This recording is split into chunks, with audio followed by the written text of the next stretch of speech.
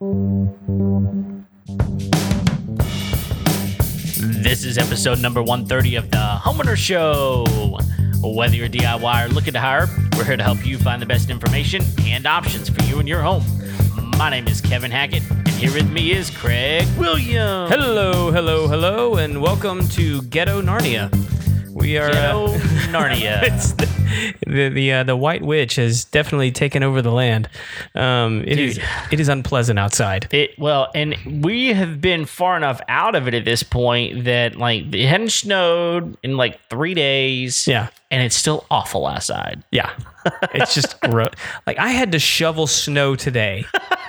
which is really funny because I lived here specifically so I didn't have to do that. I didn't want to shovel snow. I didn't want to invest in the Ryobi snow blower thingamajigger. Yep. I don't want that stuff. No. Get it out of here. That's right. That's why we live in Houston. Yeah. Houston doesn't do this. I'm fine. I'm willing to make the trade for mosquitoes for snow. Yeah. Well, and hopefully, Craig, I'm just telling you right now, if we have mosquitoes this spring, I'm going to kill someone. Well, they should be dead, right? Yeah. And if you're not, if you're more sane than Kevin, don't fret. Just call me. We'll get it taken care of. Craig will kill him for you. That's right. If this crazy weather didn't, I take great pleasure in it. Hey, you gotta be good at something. And I feel like we need to address the awkward slant of the room. I was looking at the picture of the studio. Yeah. And it really looks like the room kind of has a little slope to it there. It doesn't. And it's not. It's just that you guys are sitting in shorter chairs. I look really big though. You do. You look massive. But it's literally it's the camera angle over here. It's also the chairs are different. Yeah. It's kind of crazy. Yeah. So, but anyway, this is the studio. This is it. Welcome to the room. We got Sean Medlin in the room. There he is. We're going to be talking about all kinds of fun stuff here in just a minute. Anything new, Kev? Your power's on. Well, thank goodness. So, when we recorded our last episode, I was living with you because it was not safe. Not that there's anything wrong with that. Exactly. Great Seinfeld reference. And we actually went home, and 15 minutes after we went home, we came back to your place. Just couldn't get enough. No, because what happened was... what happened was... See, what happened was that there was a transformer in my neighborhood that caught on fire. Dude, you showed me the video. It was pretty nuts. It's intense. It's not just this fire is out of control. It was I thought the pole was going to catch on fire. It was bad. Yeah. And it took them, from the moment that happened to the moment I got power back, was 23 hours. And so... I was really, really thankful to be at your place. So, to be quite honest, no, nothing has really changed since we talked last time. But I have power. We have water. No more busted pipes. People are going to be sleeping in their own beds tonight. Yeah. And we are happy. Now, you did have some busted pipes, though. Yeah. So, I had one on the outside of my house. It was a spigot. I did too. Well, I had one on the outside of my house that was this spigot that we fixed. Right, you and I fixed, thanks to a kind neighbor down the road had the pipe wrenches that we needed, and the pipe and the spigot, which is a little bit crazy that he had all of those things. But then I had another one, and I still don't know where this pipe goes to, but it is a spigot that comes out of my house, and then there's a T into that spigot, right? Comes out and does a 90 straight into the ground, and it was busted. And so I don't. Thankfully, there's a shut off right there, and so I was able to shut it off without any issues. And I will address that next week when it is not 25 degrees outside. And I don't know. Maybe that goes to my sprinkler system. That's the best you and I could guess. And we're not going to know that until I can be confident that my sprinkler system isn't frozen. And I'll try to turn it on and see if it comes on. All right. So we'll see what happens. Yeah. But either way, I got to get it fixed. All right. So let's get the guest in here. Sean, how you doing, man? What is going on, fellas? Yeah, man. Good to see you. It's been close to 100 episodes since we've seen you. congrats to you guys. Well, y'all are crushing. I don't know if we're crushing it. We're just like, we're here. Stupid and stubborn. But it is awesome. You were here in episode number 39. 39. And this is episode 130. So that's pretty amazing. Yeah. Maybe we should have waited. We probably should have. we couldn't wait. That was the problem. There you go. Yeah. So I mean, if you guys don't remember, go back to episode 39. Yeah. And listen what Sean has to say, because they had just finished seasons here in Conroe. Yeah. And so now you guys have 2 facilities, fixing to break ground on a third, right? Yep. Am I tracking? Yeah, good you're so far? tracking. Okay. You're doing great, man. All right. So you don't even need to be here. So one of the reasons you and I had talked about coming on the show is like you guys had dealt with this COVID situation.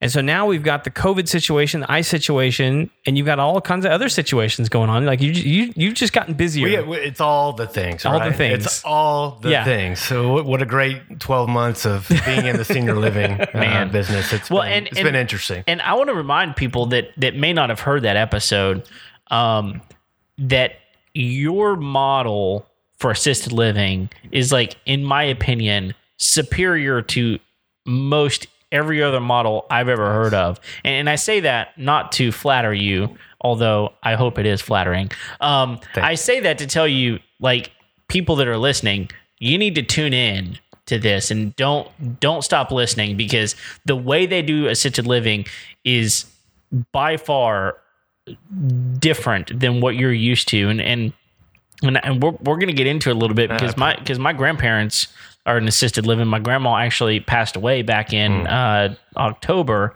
and she was, in assisted living.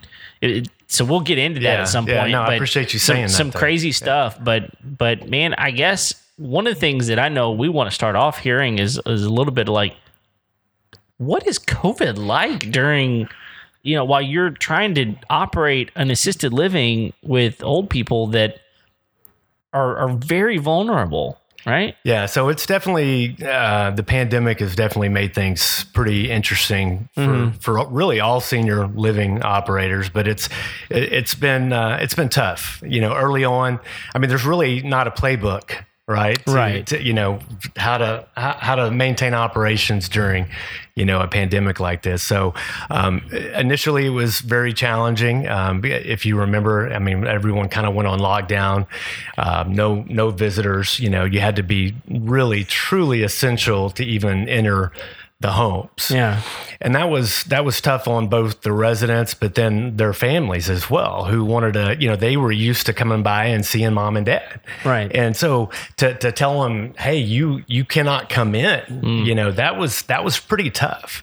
And, fortunately, I mean, we've been very blessed. We haven't had any COVID issues with any of our residents or staff. Which is incredible.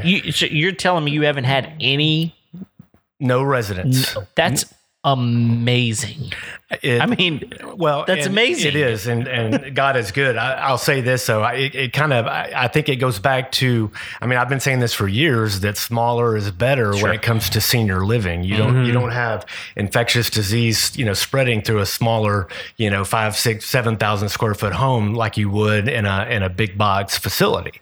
And with, 100 employees and people coming in and out all day long. Yeah. So we were able to get out in front of that pretty quickly and try to keep the COVID out. But yeah, it's definitely been a tough year for sure. Were y'all doing any sort of visitation early on? I mean, because you saw a lot of like social media posts early on about like people having to see each other through windows and different things. Like, were you guys even letting anybody on property? No, they would. You literally had to be a nurse that was coming to see, a resident that was on hospice. Okay. And, they had to go through lots of procedures just to come in. Within, a few weeks, we started doing some stuff, through the windows. Once we had a little bit of a handle on exactly, what this thing was doing. Exactly. And of course we had a period of time where we were having to round up a lot of PPE and things like that. And that was a whole nother, adventure in and of itself. Right. Yeah. What was and what were you guys sort of making your own protocols, or were you guys getting protocols from like the CDC or the WHO, or how did that work for you Yeah, guys? so CDC had their opinions and had their recommendations, and then Texas Health and Human Services, which is the licensing arm of licensed facilities out there, they would have their memorandums that would come out. And of course, it seemed like a lot of it was just, it was literally week by week or day by day as far as the communication, because again, there's not really a playbook. It changed all the time. It did. Yeah. And so, we were just trying to be really smart and, use, obviously, all the protective things that we could. And my wife and I, we were out looking for hand sanitizer and gallons of it. Doing pretty much the same thing everyone else was, but we were, essentially going back to the state and to CDC to try to, pick up on what some of their guidelines and protocols were. Yeah. So was your facility? So you got two facilities at this point. Right. One's in Navasota and one's in Conroe. Yeah. Were you full at both of those locations with residents? Pretty full. Yeah. Okay. I'd say we were at about 90% at least at each home. Yeah. And so just to kind of put that in perspective, what I remember, and correct me if I'm wrong, you could take 14 residents here in Conroe. Yeah. So when we talk about small, we're talking small. Yeah. I mean, most big box facilities, 50, 100 residents, multiple floors. Yeah. Our model is much different. Again, smaller is better. Each of our homes are licensed for 14 residents. Conroe's a little different. It's licensed for both assisted living and memory care. So we serve a lot of residents that have high levels of dementia or Alzheimer's. But yeah, they're small, and anywhere from on any given day, 10 to 11 residents, somewhere in there. okay, so let me ask that question.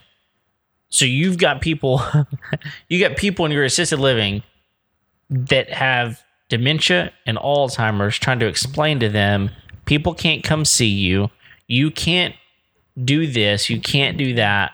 You have to be protected. How did they understand, and how did they deal with that? It's great question. That was tough. Everyday things, normal life is hard for someone with dementia. Sure. But then to ask a resident to wear a mask, or, a lot of times that family member was, that was their joy, was getting to see their spouse or their son or their daughter. And when you take that away and you try to explain that to someone, a lot of residents, they kind of shut down. Depression sinks in. That was a really tough part. And I'm, totally convinced that, especially a lot of the deaths, a lot of them in the facilities, they were dying of a broken heart, and they didn't understand what was going on. But they were isolated. And that's how a lot of the bigger places kind of dealt with that, is just, stay in your room kind of thing. And that was really tough. Well, yeah. And so I mentioned this briefly before we started. So my grandparents were in a assisted living, one of the bigger box places, and they were having a lot of problems where they were. And so we got them moved to another facility that didn't have very many COVID cases at all. It's a good situation. My grandma wound up having to go to the hospital for some stomach issues, which is not uncommon for her. And they told her she had COVID whenever she got there. 0 symptoms, but she had COVID. So once she was done, she had to go to a different part of the assisted living place, away from my grandpa. And it was like months before they were able to get back together to see each other. We couldn't go in to see them. Nobody could really come in to see them. So they were both apart from each other. They wind up putting them back together, and she winds up passing away, which was not related to COVID. It was just her time. But the crazy thing is, we were finding out more and more that they were changing protocols all the time, and all of a sudden we were finding out, well, they can't go over here because they've got COVID. These people have COVID. These people have COVID. These people have COVID. And we're like, what's going on? They were like, well, we've kind of changed some things, and they're actually transporting COVID people here. Like, we've become a COVID place. And we're like, wait a minute. This place was supposed to be safe. This place was supposed to be the place that wasn't taking those people, and now you're readily and how are they just willy-nilly moving these people around? Like, what is going on? And I think for people like me who are on the outside, I don't understand. I mean, I'm calling the head nurse there, like, begging her. Like, my grandma is about to die. I know she's about to die. I just need to see her. And they're like, nope, can't. And so, like, all of these things, and it's devastating. Yeah, it is. And, you know, a lot of the corporate rules played into that. A lot of the bigger box facilities are, you know, they're corporately owned, and they've got policies and procedures. And going back to what I said earlier, they're really not a playbook for this sort of thing, you know.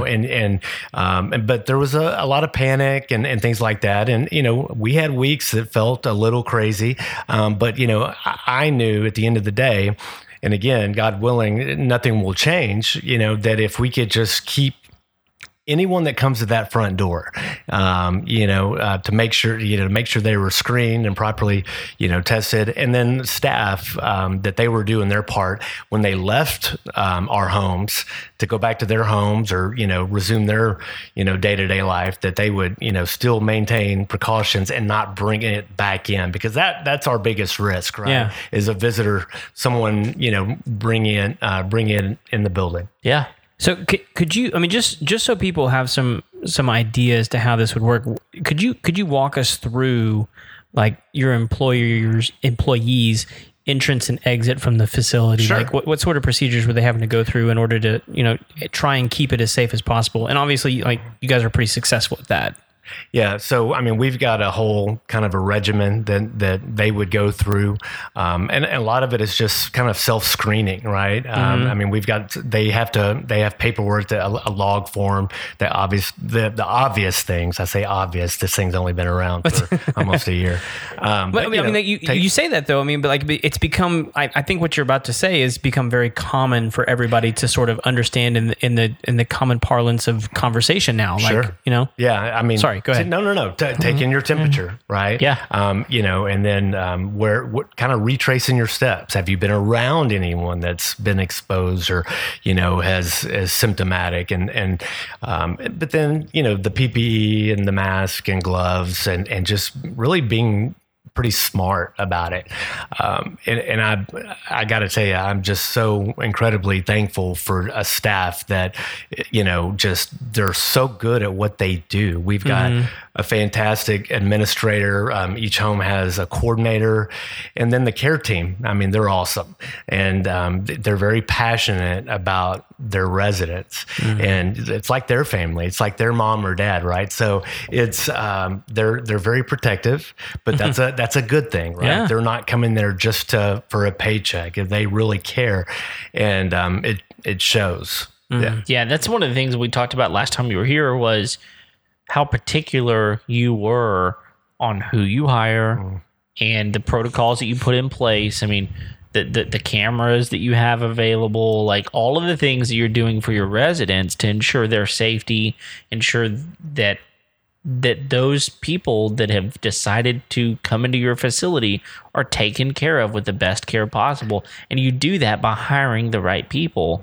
And so, you know, I'm honestly not super surprised to hear that you had employees that were really careful, because, you know, you get what you pay for in so many ways when it comes to that. And yeah, thanks for saying that. I mean, we do. We take it very seriously. And I'm very competitive, right? When it comes to care. Right. I think about it. And there are worse things to be competitive about, right? But, you know, it's like, I bet I can care for your mom or dad better than the place down the road. Right. Yeah. And so we just take it very seriously. And they've done a fantastic job. They really have. I'm proud of them. Well, I know we didn't talk about this before, but I still remember my friend Billy that reached out to you. Yes. I don't know if anything's happened. We're still working on that. Yeah. But I mean, I remember saying like, hey, you need to go talk to this guy, Sean. And then she went and listened to the episode. And she was like, oh yeah, I gotta talk to this guy. And then she reached out to you and started talking about the situation her mom was in. And as soon as she had that conversation with you about how you guys operate, it was like, I have to. So, and that's pretty common. A lot of families, and gosh, I can't believe 100 episodes and a little over a year has passed. So much has happened since the last time I was here. And but we've already, and it's been such a blessing. We've already served so many families in this community, and it's been really cool. Just literally about 2 weeks ago, I got a letter in the mail, handwritten letter from a captain of the Montgomery County Sheriff's Department, and his father had come to Seasons, and there was a quick turnaround, meaning he was ill. And he came in on hospice, and unfortunately, he wasn't with us as long as really any of us had expected him to be. And I never, the way the process went down, I didn't even really get a chance to spend time with the family the way I would like to. And the resident passed. Well, it was such a blessing to get a handwritten card on on letterhead from Montgomery County, just saying thank you. Thank you for the service, to our family during this big time of need, for taking great care. And I can't remember exactly what it said, but it was, whoever, I wish that I could, personally thank all of your caregivers, and they were with my dad when he passed and just made it such a better experience. And so, dude, when I get letters like that or emails or text, dude, that's what it's all about for me. It's that's awesome. when you get your why. Exactly. That's okay. Yeah. That's the reminder of why I do this. Exactly. Yeah. No, that's awesome. Cool. Yeah. So, I mean, when we talked to you last time, you were about to open. You hadn't even opened yet. You hadn't done the ribbon cutting, but you had gutted this place. It was this massive house in the center of Conroe, completely gutted it. How has that been? I mean, things been good? I've all this gray hair you see here. Dude, I wasn't going to say anything. Okay, yeah, I know, right? It's dude, there's a lot that goes into renovating a property, and there were a lot of strict building codes in place, and we had challenges. Yeah. Even after we opened the home and started getting residents, in the home, we started having some plumbing issues. I think I mentioned that to you earlier. And the home was built in the 60s. It was owned by a plumber, and it was over plumbed. There was cast iron everywhere in the lawn, but after we had opened and we started having residents in there, we did started having a few plumbing issues and found some more cast iron that we thought we had been removed, but it was under the slab. And so we about 4 different entry points, tunnels, going up underneath this big home and cutting out all the cast iron and getting in there with PVC. And so for those that may not understand, explain to people why that's not a good thing.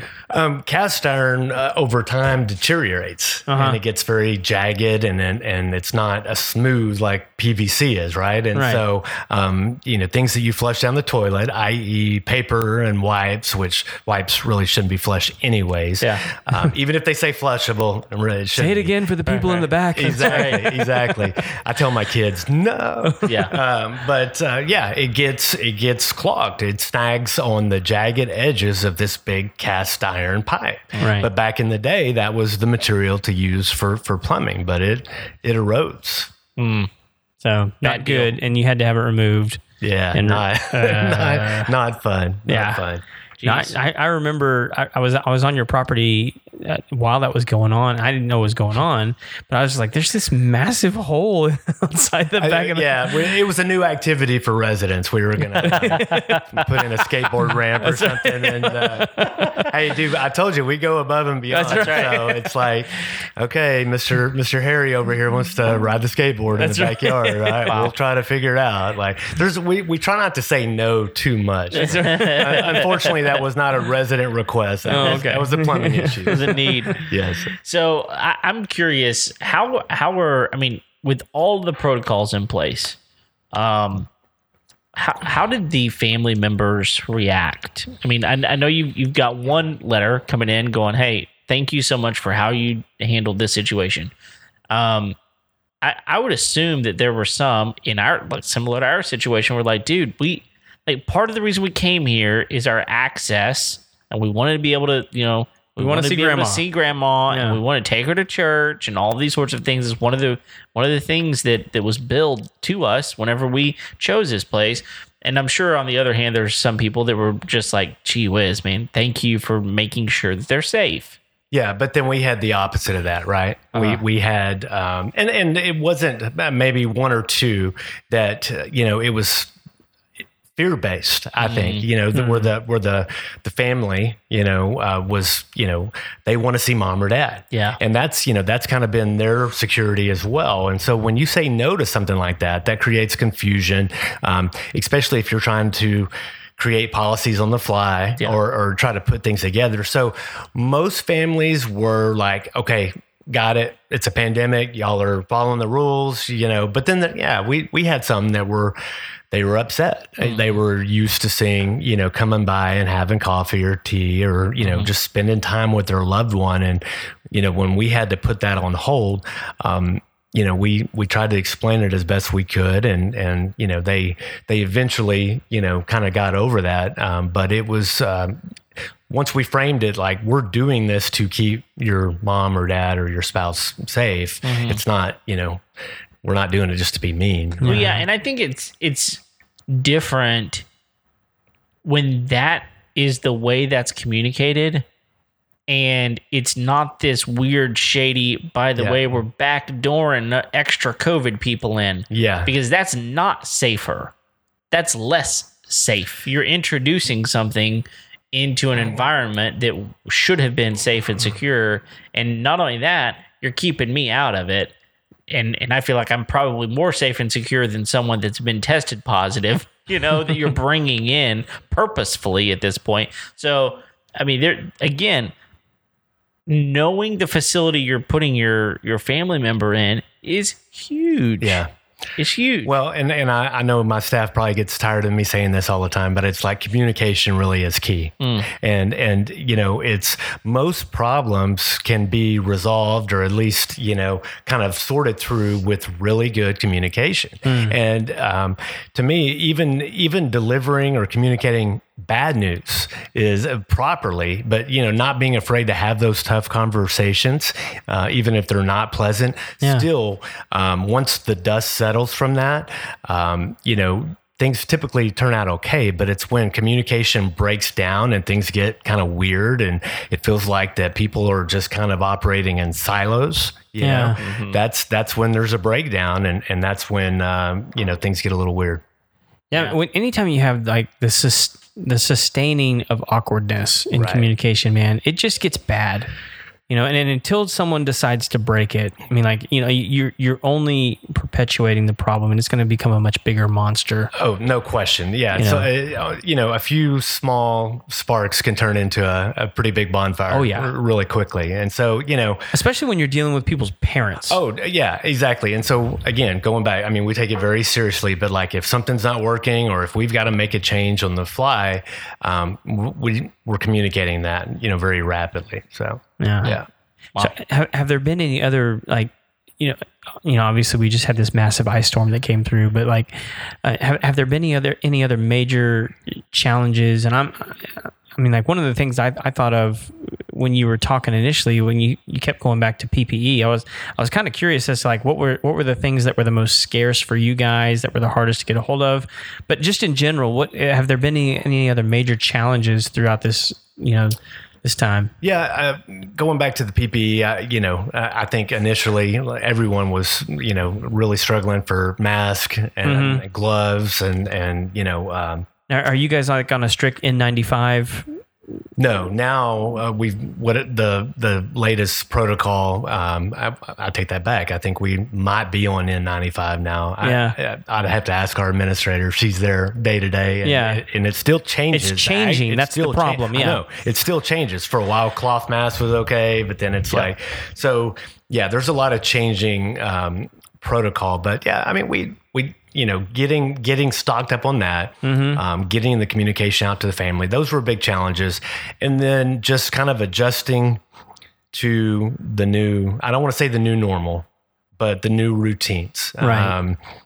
Even with the residents, we had to get pretty creative with activities and just encouragement and really ramping up some of the things we do, because not only are we helping them, we're feeding them, and we're if they're incontinent, we're helping out with things like that. Yeah. We're their cheerleader. We're doing activities, and we're boosting the morale, and so that, and our focus was on them, and so that's that if there were challenges, it was just how can we still persevere during a pandemic, and that's what we did. Yeah.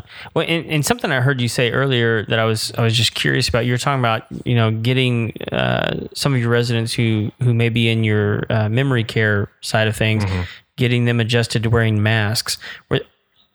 How is that? I mean, are they having to wear masks when they're like around each other or when they're around staff? How does that work? Yeah, so the staff, they wear masks. The residents, if they have a visitor, that we'll ask them to put her on. Those that are, again, they have Alzheimer's or a pretty high level of dementia, we know which ones they're going to be okay with it, and then some they're just immediately, it doesn't matter how you ask, they're going to take it off. Right. And so again, it just goes back to being really smart about how we do things. Now, we were one of the first facilities approved in Montgomery County or in this area that was approved by the state to start having outdoor visits. Okay. And then almost immediately after that, we got approved for plexiglass visits indoor, because when we first got approved, it was like 100 degrees, every day. And I'm like, okay, well, thanks for letting our residents see their family in the backyard, but Right. it's like it's August. It's like Yeah. blazing hot. This is not doable. Yeah, exactly. So we were happy to start getting indoor visits, but dude, what a challenge, man. I mean, it's like I said, it's been interesting. Yeah, but y'all still eat well, right? Oh, we do eat well. We do eat well. Yeah. I think I eat better at season. Well, my wife's probably going to hear this. I'll just, whatever it is I'm about to say, I'm just not going to say it, because The food is good wherever you go. That's right. There you go. Yes. That's right. Thank you, Craig. I appreciate that. Sorry, honey. All right. So you've got Navasota, you've got Conroe, and there was kind of a hush order put on Craig and me last time you were here because there were some things in the works. Are you prepared to talk about that? Yeah, a little bit. I mean, we want to grow, we want to scale, and so we did just recently, about 30 days ago. Actually, it was on New Year's Eve, the last day of last year. It was a perfect way to go out. We purchased, made a pretty big land acquisition in Magnolia. Oh man, awesome! And it's in a very, very good location, and that we're excited about. Yeah. And we are going to build our third and fourth locations. Oh, wow. So I'm going to build 2 homes at the exact same time, Oh my goodness! and they're side by side. So I'm building a little neighborhood of care homes, if you will, but one's going to be licensed for assisted living, and then the other one will be licensed for both that and for memory care. Okay. We feel like that there's a huge need in that area, and we're excited. So a whole nother project, and construction is always fun.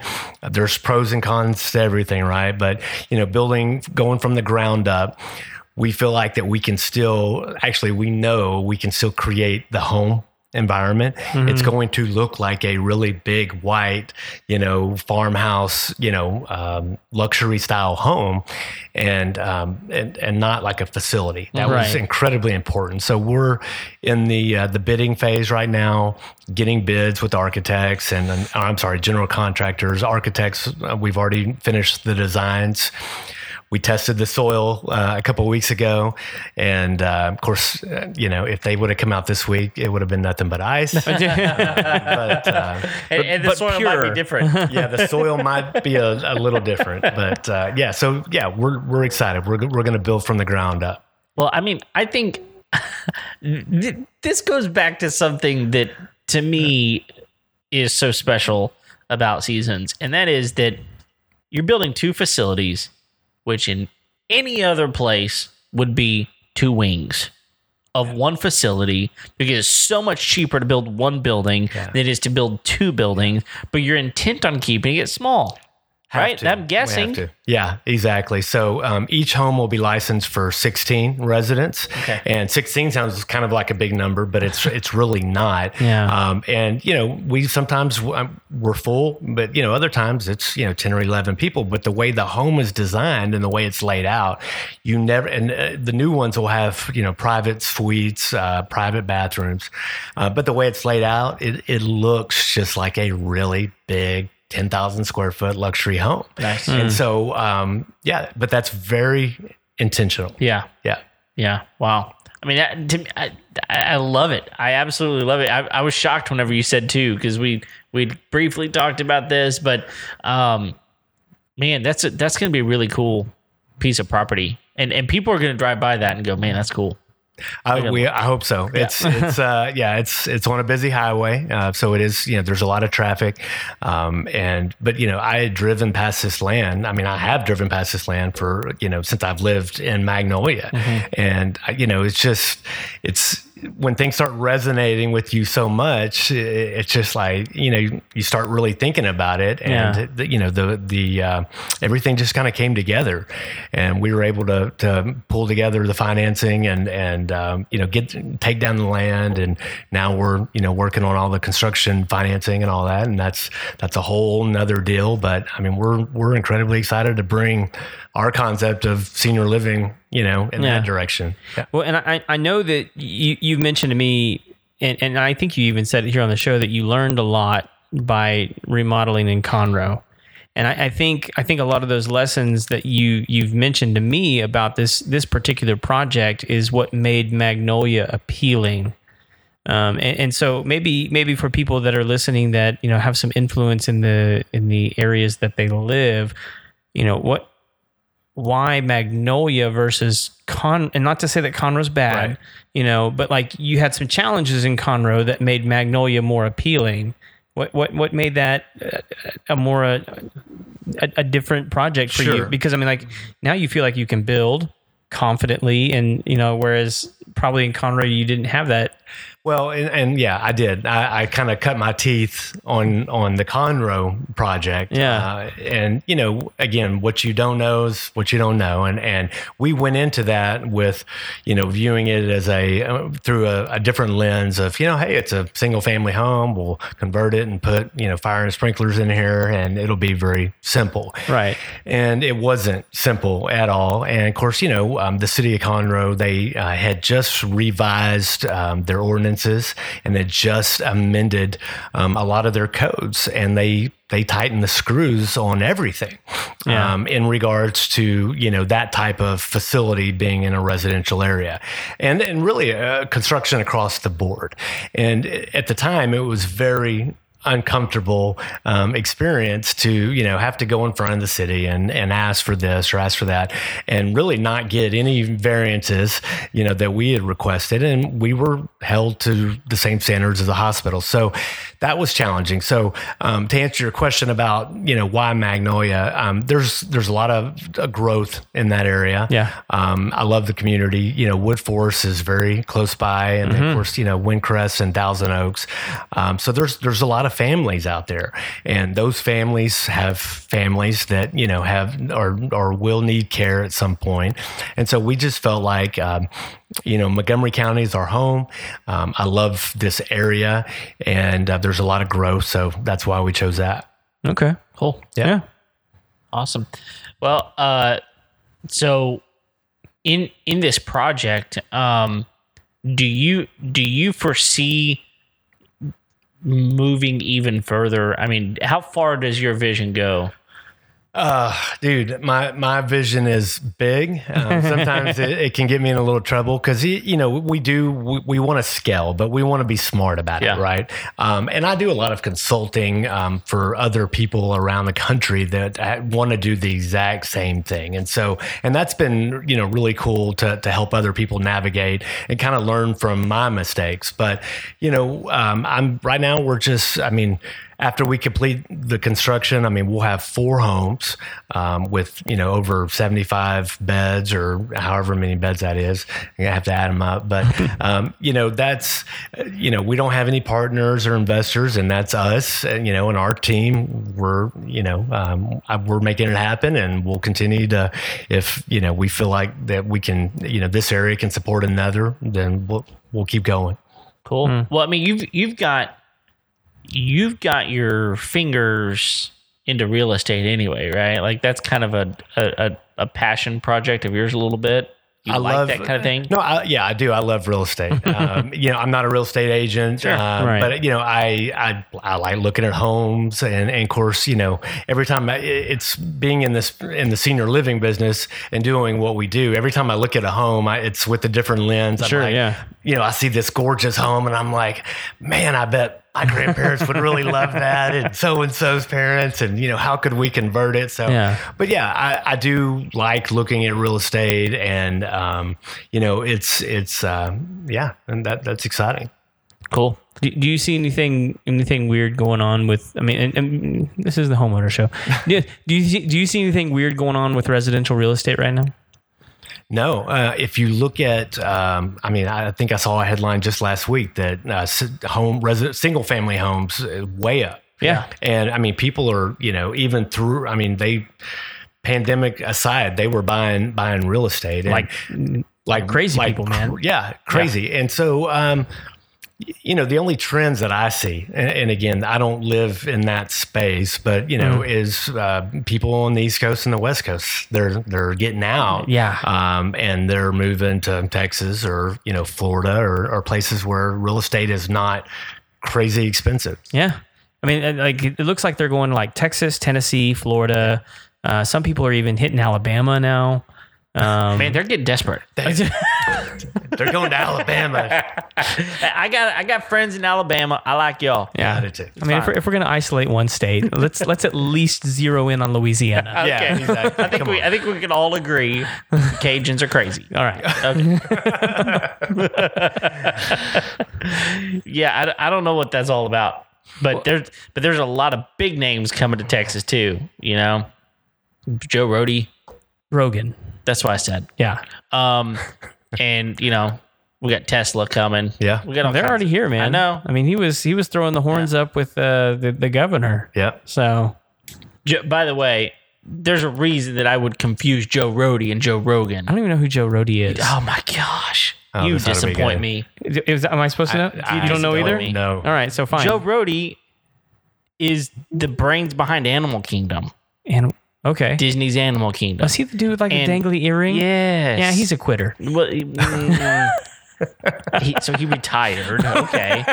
But he has his fingers on so many amazing things at Disney. So anyway, that's why I personally would confuse Joe Rohde with Joe Rogan. Yeah. My bad. Yeah. I think Rogan's got a little bit bigger audience. Maybe a bigger audience, but I don't know. Like the number of people that have seen what he's done is probably different. Oh, for sure. But like here, this is actually something that I think is pretty interesting because and a little relevant because Rogan moved his podcast to Austin. Yeah. Because he was sick and tired of certain political atmospheres going on in California and policies and all this kind of stuff. That aside, he's been doing his podcast for 10 years or something like that. Yeah. The dude is pulling in bigger numbers than like major news networks. Yes, it's amazing. And like this is not anything to like to sneeze at. The guy has more influence than Fox News. Yeah, and an individual. And the fact that his podcasts are like 3.5, 4 hours long sometimes. Yeah. And people are listening to that. Yes. And waiting for the next one to come. There's times whenever I look at our episodes, go, that was too long. I mean, Not this one. yeah, not this one. Not this one. But I'm just like, man, you're going on for hours and hours, and your influence is still way up there. Yeah. It's incredible. And here's a guy that's just having conversations in like his bunker or whatever that like raised the stock price of Spotify about I think when it hit and if you guys know, I don't remember, I think it was like $40 trillion when they announced that partnership. That's That's crazy. insane. Yeah, that's crazy. So I mean, like, Hey, man, that gives you guys something to aspire toward. Right? We're riding his coattails a little bit. Yeah, a little bit. But well, I mean, we'll be way bigger, but Totally. eventually, I mean, it's time. That's right. You know. Yeah, 10 years, I can climb any mountain. that's right. So, But you know, part of that's money, right? He's got so many people feeding into him. Oh. Like it's He's got a big amazing. audience. he's got a big audience. But I mean, part of it is he did it for like 5 years where like nobody was listening. Yeah. You know, he just kept doing it because he enjoyed it. Yep. So, but anyway, it's a fun little rabbit trail. One of the things I want to do before we kind of jump back in here is I want to go ahead and give a shout out to our friends over at Living Safe at Home. Absolutely. Yeah. Yeah. If you guys missed the episode where we had Matt and Chase in the studio, they tested our doorknob Yeah. to see how bad it was, and it wasn't good. It was bad. Yeah. Like it was really, really bad. on a scale from 1 to 10, it was really bad, y'all. And The knob went all the way to 11. yeah. And what's crazy about it is that they tested it and then they sprayed it. They retested this knob Like 5 minutes later, and it was virtually it's okay to open the door now. yeah. So here's the deal. Maybe, if you didn't hear it, you need to go listen to this episode because it's quite incredible. And I learned a lot. Yeah. Because one of the things I learned is there's a huge difference in cleaning your home and disinfecting your home. Yes, massive. And you cannot sit here and tell me that your home is clean if it's not also disinfected. Yeah. Right. And it's actually something that I think that our buddy Sean here could use in their facility at times, because I think everybody could use this in their facility. Right. And the part of it that really just drew me into their model of going after this stuff is they actually attack the food Yeah. that the viruses and the bacteria go after. Right. That's what they're actually getting at. And so like these things actually starve to death. They can't survive in your home because they don't have any food left to eat. That's right. So they're doing new construction. They're doing currently lived in, and it's all electrostatic. It's their system. It's their product. They've developed it, and they were doing it long before COVID even hit. These are not opportunistic guys. These are guys that just want to make sure that homes are completely, well, you can't be completely, but to the best of their ability, disinfected. And if you want to get a hold of them, you can reach them at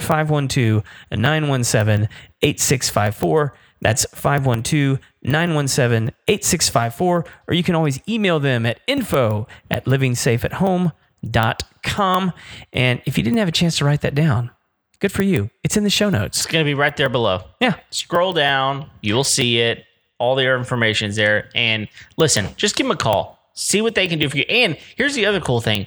If you have a COVID positive in your home, they will get there within hours Yeah. because they understand that this is a big deal. And the cool thing is, like, the bacteria cannot grow, the bacteria or virus, okay, it cannot grow after they have done this for a sustained period of time. Right. So it's not just keeping the person that has been infected safe. It's keeping you and your family safe. I mean, it changes your need to like completely quarantine. I mean, yes, you have to be safe and careful, but you don't have to worry about if I touch that or whatever.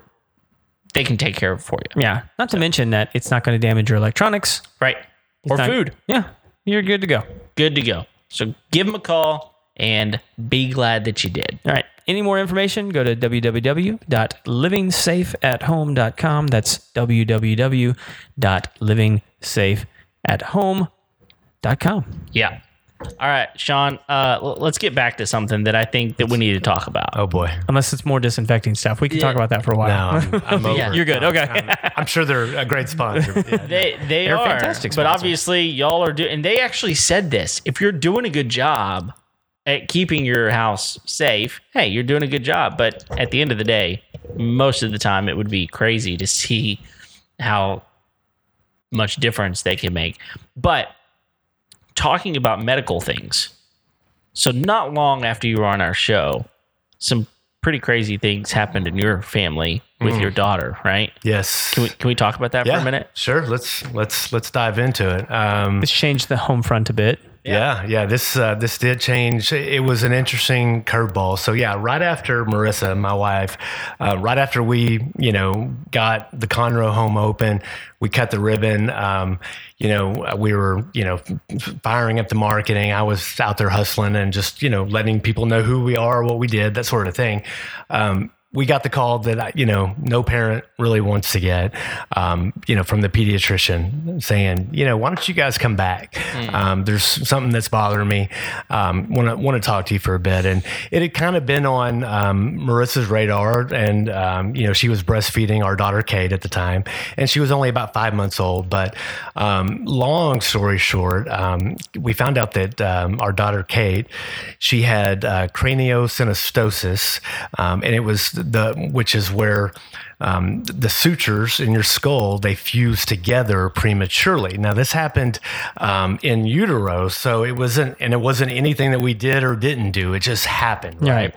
And but it was, it sent us off on this really big journey, of going to ENTs, and then ultimately we ended up at Memorial Hermann in front of a rock star, team of physicians to help us navigate that. But Kate underwent a very invasive surgery where they cut across from ear to ear, essentially across the top of her skull, and unfused that. And I got to give it up to Dr. Wynn at Memorial Hermann. He said, guys, the approach that I want to take with Kate's a little different. And if you're open-minded, I think that the results will be amazing for you. But his approach was to leave a metal rod sticking out of her skull for about 90 days. And we had to get a device. I'm trying to get these words out. It's kind of hard. We had to get a device, a special screwdriver, and turn the rod, a couple of millimeters twice a day. And so as her skull is expanding, this device is turning. And then she had to go and get a follow-up surgery. That was incredibly difficult. Right. I think the big thing for us, we didn't see it coming, right? And everything felt like we were on top of the world, and we were, we were excited about opening our new location. And then, something like that happens. And, I'm very blessed. And of course, Kate, now she doesn't know anything happened. Her hair's, covers up the scars, and everything's great. She's a mess. I can barely keep up with her now. She's awesome, but she's very resilient. And, it was a incredibly tough time, but we got through it. Yeah. Man, this is something that here's the reason I want to bring this up. Beyond the fact that this is something that's, it's your family. It's hugely important to you. Like, it doesn't really matter what you got going on in your life at work. Your family's huge. You've got to take care of you. Craig and I are huge supporters of you taking care of your family. And there's a lot of different ways this could have gone. You could have gone, look, I don't even know how to handle this. Yeah. And this could have driven you and your wife apart, right? It could have been really, really challenging for you and your wife. You've got this brand new project that you're working on. You could have said, look, I can't let this go by the wayside. Or you could have completely done the opposite, let your project go to the wayside and not focused enough on it while focusing solely on your family. But it sounds like you were able to manage that really, really well. How are you able to manage that so well? When things happen like that, I try to just kind of break it in small chunks, right? It's like, okay, we can't control this. This is totally out of our control.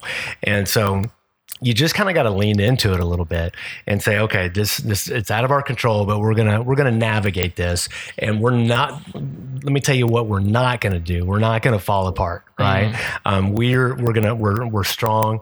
We're gonna get through this, and she will be okay.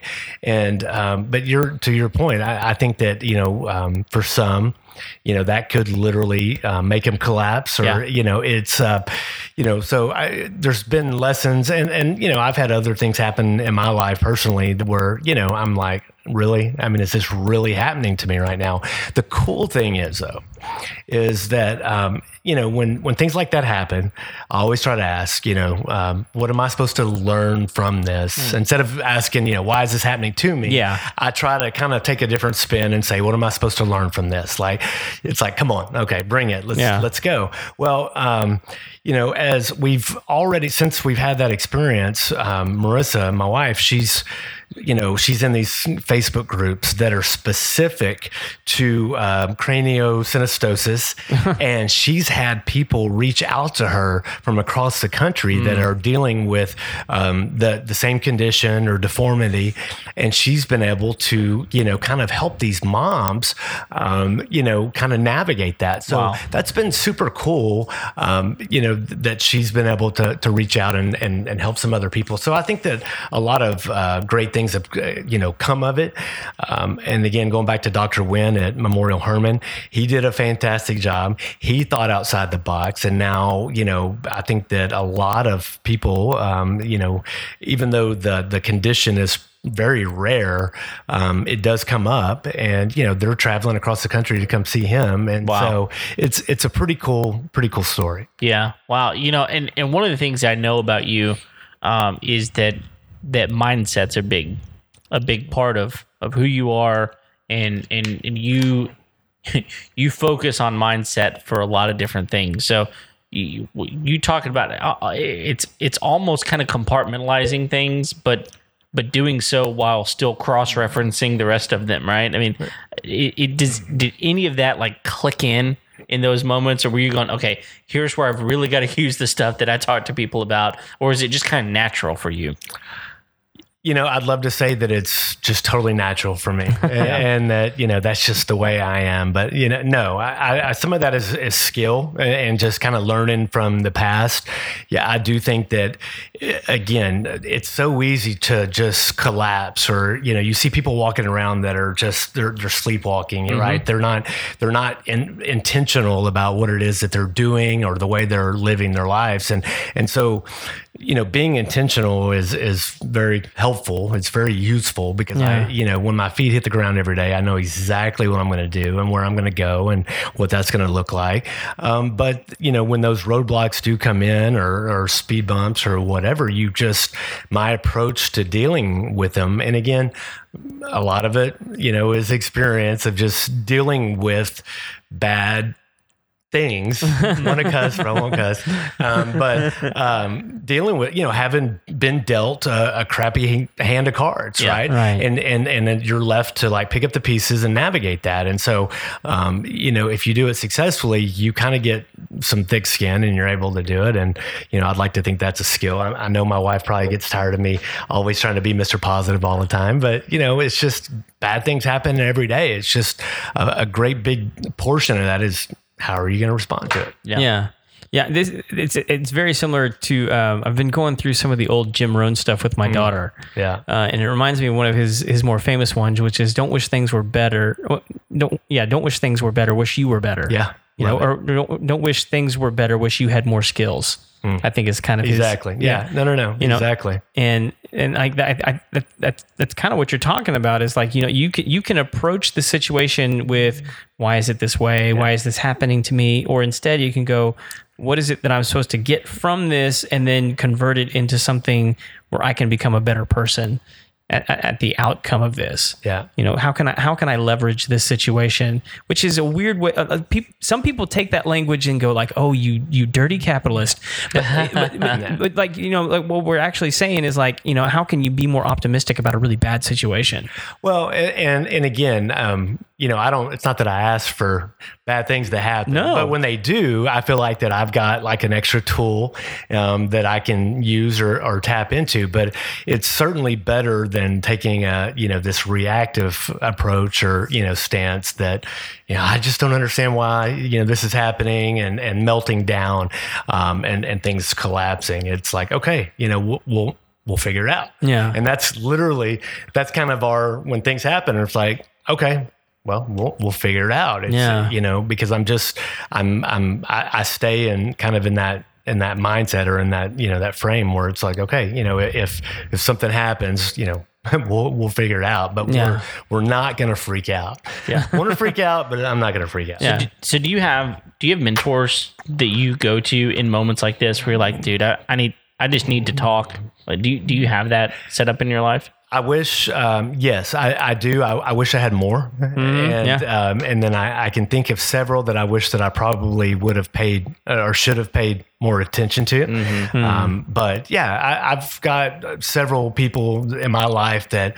and my father's one of them, and where when things come up, that I can reach out and say, how in the world am I going to get through this? Because, when the obstacle comes, it's like, okay, I mean, you don't really see any way around it. And one of the best things you can do is just get around other people and, you get a different reference or, perspective on the deal. It changes everything. Yeah. And it's no surprise that I actually had a reason for asking that question. I mean, I think that, that is really instrumental in any person's life. Whether I mean, let's be honest.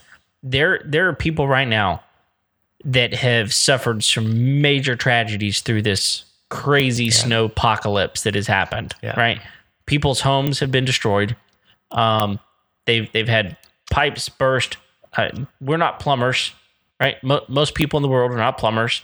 Now we're gonna have to deal with sheetrock. We've got all kinds of things going on in our house. Oh, by the way, insurance has to get involved. All of these things, and you're probably not prepared, and that's okay. You cannot be prepared for absolutely every situation. I don't think anybody expects you to be prepared either. And I think that's kind of one of those misnomers. Like, you don't have to be great at everything. You just have to be good at finding someone who is. Yeah. And listen.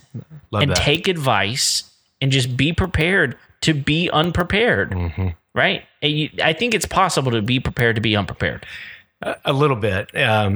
We can try to plan all we want to, but things are going to unfold. They're going to happen. The storm this week, it's been nuts. I mean, one of the nights we packed up the kids, and because we were without power, I finally got water on today.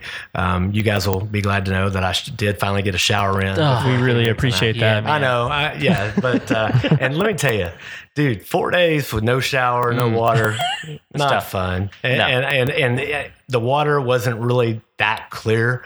But dude, it's like, okay, it's hot. And so I got to take a shower. Yeah. But yes, so if you don't know a way to figure it out, find somebody that does. Yeah. And I think that going back to your business and trying to, especially whenever you're trying to navigate a healthy family life and a healthy business life, being able to do those things well is going to take a lot of strategery, right? You got to be ready to be prepared for something to go wrong. And man, I think that it's impressive to me to see how successful you've been in a scenario that there's not a lot of trailblazers out there doing it. There's not a lot of people doing assisted living the way you're doing it, to be able to look at and go, all right, now tell me how to handle this. You're blazing the trail and other people are calling you. So it's impressive. Thanks for saying that. Yep, absolutely. I appreciate that. Yeah, I mean, you're definitely not Cuomo. Okay, I got to share a story. I got to share a story. So it wasn't always like that, and it's not. And I appreciate the kind words, but yeah, there were days early on, where we were trying to get the right people in the right places, staff wise, and I did. I worked some shifts as a caregiver. Okay. And of course, when someone does call out, of course, it's going to be midnight on Christmas Eve, right? Right. Yeah. Because or Saturday night, kind of thing. And so, early on, I've don't let the hair fool you, man. I'll put some latex gloves on and I will care for your mom or dad if they're at, seasons. I mean, that's when you own the business. It's get your hands dirty, literally. Literally. But you do what you got to do. But now we've got layers in place, and we've just got a really great team. But when it's it can be a little disruptive, with the kids, and when you say, "Honey, I got to go." Yeah, it is what it is. It is what it is, though, and you work it out. So did you? Did you learn? Did you learn to let go at all whenever things happened with Kate? Like when you were dealing with all of that and you had to dive in, did you had to learn at all how to let go and let your people do things, or were you already really kind of good at letting them manage the way they need to manage? And how hands-on or versus hands-off was that for you? So when the whole ordeal and the surgery went down with our daughter, we were rampant. We were still in ramp up mode. Right. And so it was just a matter. I mean, we had some really good staff in place, some good staff. Yeah. And, but we were, I was still giving tours the day before and talking to families and things like that before the surgery. And so we just said, okay, let's do everything we can and just get everything built up, because when we go to the children's hospital, we're going to check in, and you have these grand visions like, dude, I brought books and I have my laptop and I'm going to get some work done and all that stuff. I never opened a book. I never got my computer out. Yeah. And it was just 3 days of just being there and just trying to navigate that, her eyes swelled shut and her head and the bandages and all that stuff. And, you just slowly start to emerge from that. But no, we had a good team around us at Seasons that they all, came in. And, I would check in with them, but, we just kind of navigated it. Yeah. Cool. Yeah, cool. I can't imagine, man. I mean, I know. I mean, because it's so difficult when you're used to being hands-on to have to physically be away, and you have those expectations in your head. I'm going to be able to accomplish this, and this, and then once you're in that moment, it just all goes away, and then you kind of have to go, okay, my team has this. Yeah. And ultimately when it comes to scale, and this is something that I've had to work on, because I can't do all things, right? And at some point you do have to let go and know that we've got good leadership in place, and I don't have to physically be there to make sure that the meal's just right, or the experience is just right, that my team is going to do that. But so I think that's just a growth process of just realizing I can't do all this by myself. Yeah. That's why you put good people in place to make sure that you don't have to be hands-on all the time, because you trust them. Yeah. So for goodness sake, be a good person. That's right. Please. Heard that before.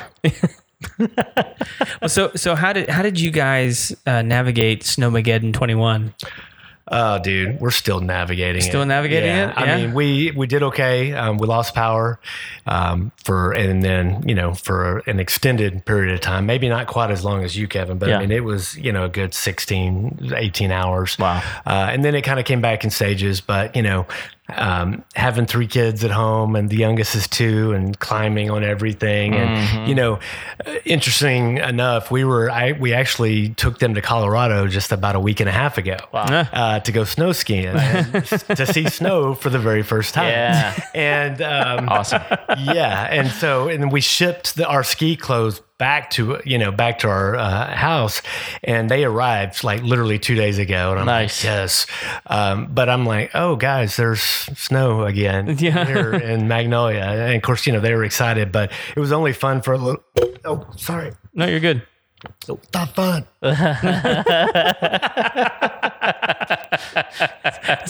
That's the hangover from the snow. Yeah, I mean, stuff like that's gonna happen. Yeah. And it usually happens to Kevin. Golly, it always happens to me. What are you talking about? Yeah. Yeah. So it's funny that you say that, because I was talking to some people who have kids similar age to me, and I'm like, this was supposed to be fun. Yeah. We don't get snow in Houston, and when we do, it's like a dusting, right? It's rarely going to be like inches of snow. My house, I think I was able to get between 4 and 5 inches, depending on where I looked. And I mean, it's one of those deals. It's like, that's supposed to be fun. Yeah. Yeah. It was not fun. No. It was the opposite of fun. Well, and like we're being a little bit lighthearted about it, but like literally people have died Yes. because of this. And like, and I, when all of this was, ramping up, I think a lot of people up north are like, what's wrong with you guys? It's like, there's nothing wrong with us. We're just not prepared for this by any stretch of the imagination. And it's not because we don't want to be prepared and we've chosen not to be prepared. It's that we don't have the same weather, and so houses are not built the same way. Right. We're not prepared because we don't need to be prepared for this type of thing. And then whenever it happens once in a lifetime, bad things happen. Yeah. And it was, I'm not going to say that I didn't enjoy spending time hanging out over at Craig's house. We had fun. We played cards and other things. Yeah. We had fun. But I mean, I didn't get to sleep in my own bed, and he had to deal with me and my dog, and That's cute. yeah. That's kind of cute, though. Yeah. So, well, I'm glad you think so. But it's just not. It would have been better if we were like, "Hey, we're coming over for a couple hours. Then we're going home." That would have been awesome. But anyway, It didn't happen like didn't that. happen like that at all. So, but I think you were saying. before I totally lost my voice, and Now that we've had the mid-sentence, monologue I don't for think 10 that's ever minutes. happened before. Yeah, it's like, but that ought to tell you how the week's been. Oh, yeah, It's absolutely. literally been it's been kind of nutty, but we're getting through it. Yeah, I mean, you told me that you got a generator at one of them. Did you guys lose power in Conroe? No, No. because of the generator. Oh, okay. That generator's there. Minnesota, we lost power for just a little bit. Okay. Staff was on that. I had that flipped. And Okay. again, the staff has been so awesome. We had at both homes, we had several caregivers that just said, you know what, I'll just stay here. And instead of going home tonight, to be with my family, the residents are, it's always residents first. And so they just made the commitment to, there's ice and snow on the road, just to stay in the homes. Yeah. And they just kind of worked as a team, and they've been there for 3-4 days. Yeah. And, again, it goes back to, it's not about me or the homes or the decor. It's just about the level of care that, that each of our residents are getting. So when this is all over, there's a pretty good handful of caregivers that are on the team that we're going to be circling back to and really trying to bless them with something special, because they went Above and way beyond. above and beyond this week. Were you guys able to do much prep in order to get ready? I mean, because we had a pretty good heads up that this thing was coming, but like once everyone kind of caught wind, I mean, like stores were basically looted. I mean, were you guys able to do much prep? Yeah, so we stay kind of prepped anyways. Just being a licensed facility, we have to, maintain X amount of water and non-perishable things and things like that. So, in those regards, for the most part, we were. In the instances where maybe we weren't underprepared, the staff stepped in and they brought things from home, or they cooked a meal at home and brought it to season. So that's kind of just speaks to who they are. Yeah, that's awesome. Yeah. Well, I mean, And one of the other things I wanted to make sure that we talked about before we, kick you out into the cold for the night. Thanks. I mean, like we have a lot of guys and gals in the studio that operate businesses, and honestly, you operate on a different level than what I think a lot of other people operate at. You have a lot of stuff going on, and I think there's a lot of people. And so like I feel blessed to kind of have you in the studio. I mean, like you come in as like a personal favor to me, and like because like you're but like really, I mean, like you're operating at a high level, and I think a lot of people want to kind of arrive at where you're at right now, where you're like you've got a facility in Navasota, you got a facility in Conroe, you're fixing to open 2 more facilities. Where is your brain at, and how do you kind of wrap it around that every day? Because and I'll be honest. I mean, like, even though I operate a few things, man, it's difficult to kind of get up and go, okay, I've got this and this and this, and partition my brain up into multiple spaces and go, okay, I need to, separate so much activity of my brain to this and now to this. It's exhausting. Yeah, it is. And thank you for saying that. I really appreciate it. It helps to be aligned with my wife. I mean, we work as a team, right? There you go. And so that's just a portion of it. But, I try to maintain a growth mindset. I mean, I want to grow, personally during this process. At the end of the day, it's about service, and we want to help people. And, every day I just try to get up. I don't know how to say this. It's like I'm blissfully dissatisfied. So I'm happy, but I want to continue to grow. And so I don't want to rest on my laurels and just kind of, we got our 2 facilities. It's like, okay, I feel like we're doing a great job at this, and we know what we're doing. Let's grow. Right. And it keeps me young and by getting out and doing this sort of thing. But I've got a growth mindset of just wanting to do more. And so it's kind of weird because a lot of people would say, oh man, you've got this, you've got that, you should be totally just in a place of zen and happiness. And I only stay there for just a little bit. I actually have to kind of work toward that. Yeah. I kind of wake up and I'm just ready to, jump on whatever the next thing is. So it's kind of a weird thing, but anyways. When you say that, zen and bliss to me feels like a dangerous place to go, because if I go there, then I stop. Mm-hmm. You know what I mean? Yeah, no, I know exactly what you mean. And it's, I think it's real easy for people to get stuck and just get very complacent. And, again, so a lot of that is kind of born out of a desire to just want more for myself and my family. I feel like it is my personal obligation to them to, create success and provide opportunities that they normally wouldn't have. I mean, that's a straight up conviction that I have. And so, a lot of that work ethic and things like that is kind of derived from that. It's some of it's obligation. Yeah. So I can keep talking like this for a long time if you want to, or we could do the final 4. It's really up to you. Bring on whatever you guys are down for, man. I'm good. I'm having fun. It's super cold outside. I do know the temps are going to drop here in just a bit. If they, have y'all even looked? It's probably. I think it's already dipped into the 20s. In the 20s. Yeah, so, and I've got to drive, but we can. I'm good. Well, I know we're going to talk again. Let's hit the Kevin, I didn't let you intro the final 4. I'm sorry. I was about to ask. Hang on, I got to get ready for this. What are you doing? It's like you're stepping on toes. To be fair, you always get to ask the questions. I don't ever get to do the awkward do you transition. Want to ask the questions? No, I don't want to ask the questions. I want to do the awkward transfer. Because this is my final 4. The final 4. That's right. So obviously the most anticipated segment of the entire show. The crazy thing is, we've done this with you before, and so you're gonna have to go back 100 episodes ago. Yeah, 100 episodes. Okay, a lot's changed.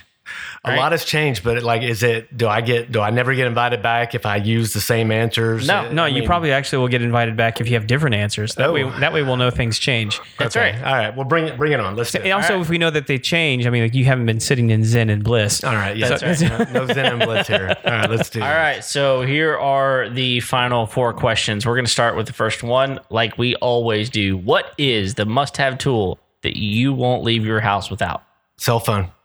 There it is. It has not changed. Yeah, my head would roll off my shoulders Yeah. if it were not for my cell phone. You haven't like upgraded like an iPad Pro I know. I need to put it down more, but never leave on without it. Well, I mean, especially whenever you do have your hands in a lot of different pots. You know, you got family, you got business, you got all kinds of things that you're dealing with. And if you're a podcast type of person, and I know you are, and you listen to a lot of different things, self-help and, you know, all these different things, like you have to have all of that in a location for you to access it quickly and easily.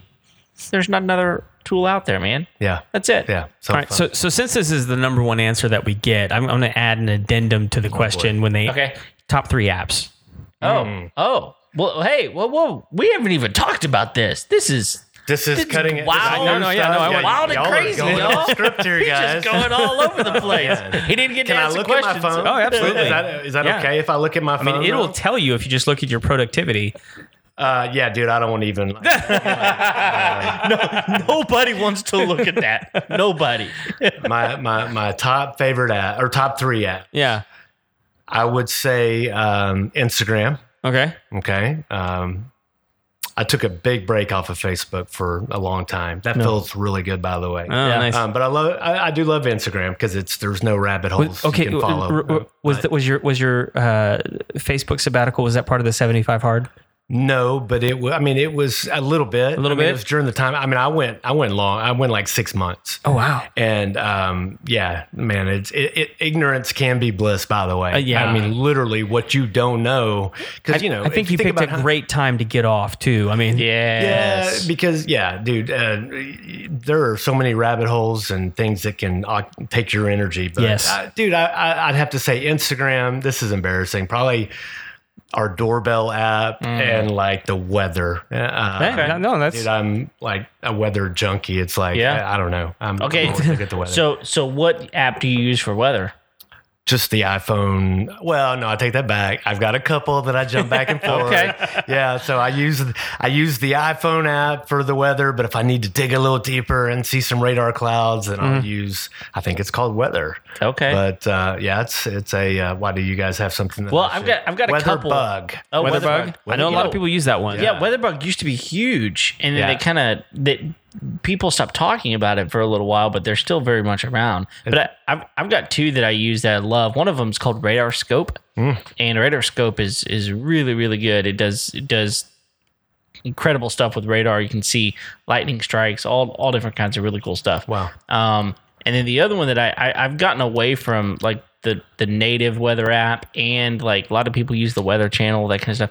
I use another app called Dark Sky, and Dark Sky is the amount of information that it gives you is mind-boggling. I'll have to show you whenever we're done here. It's really, really cool. So, anyway.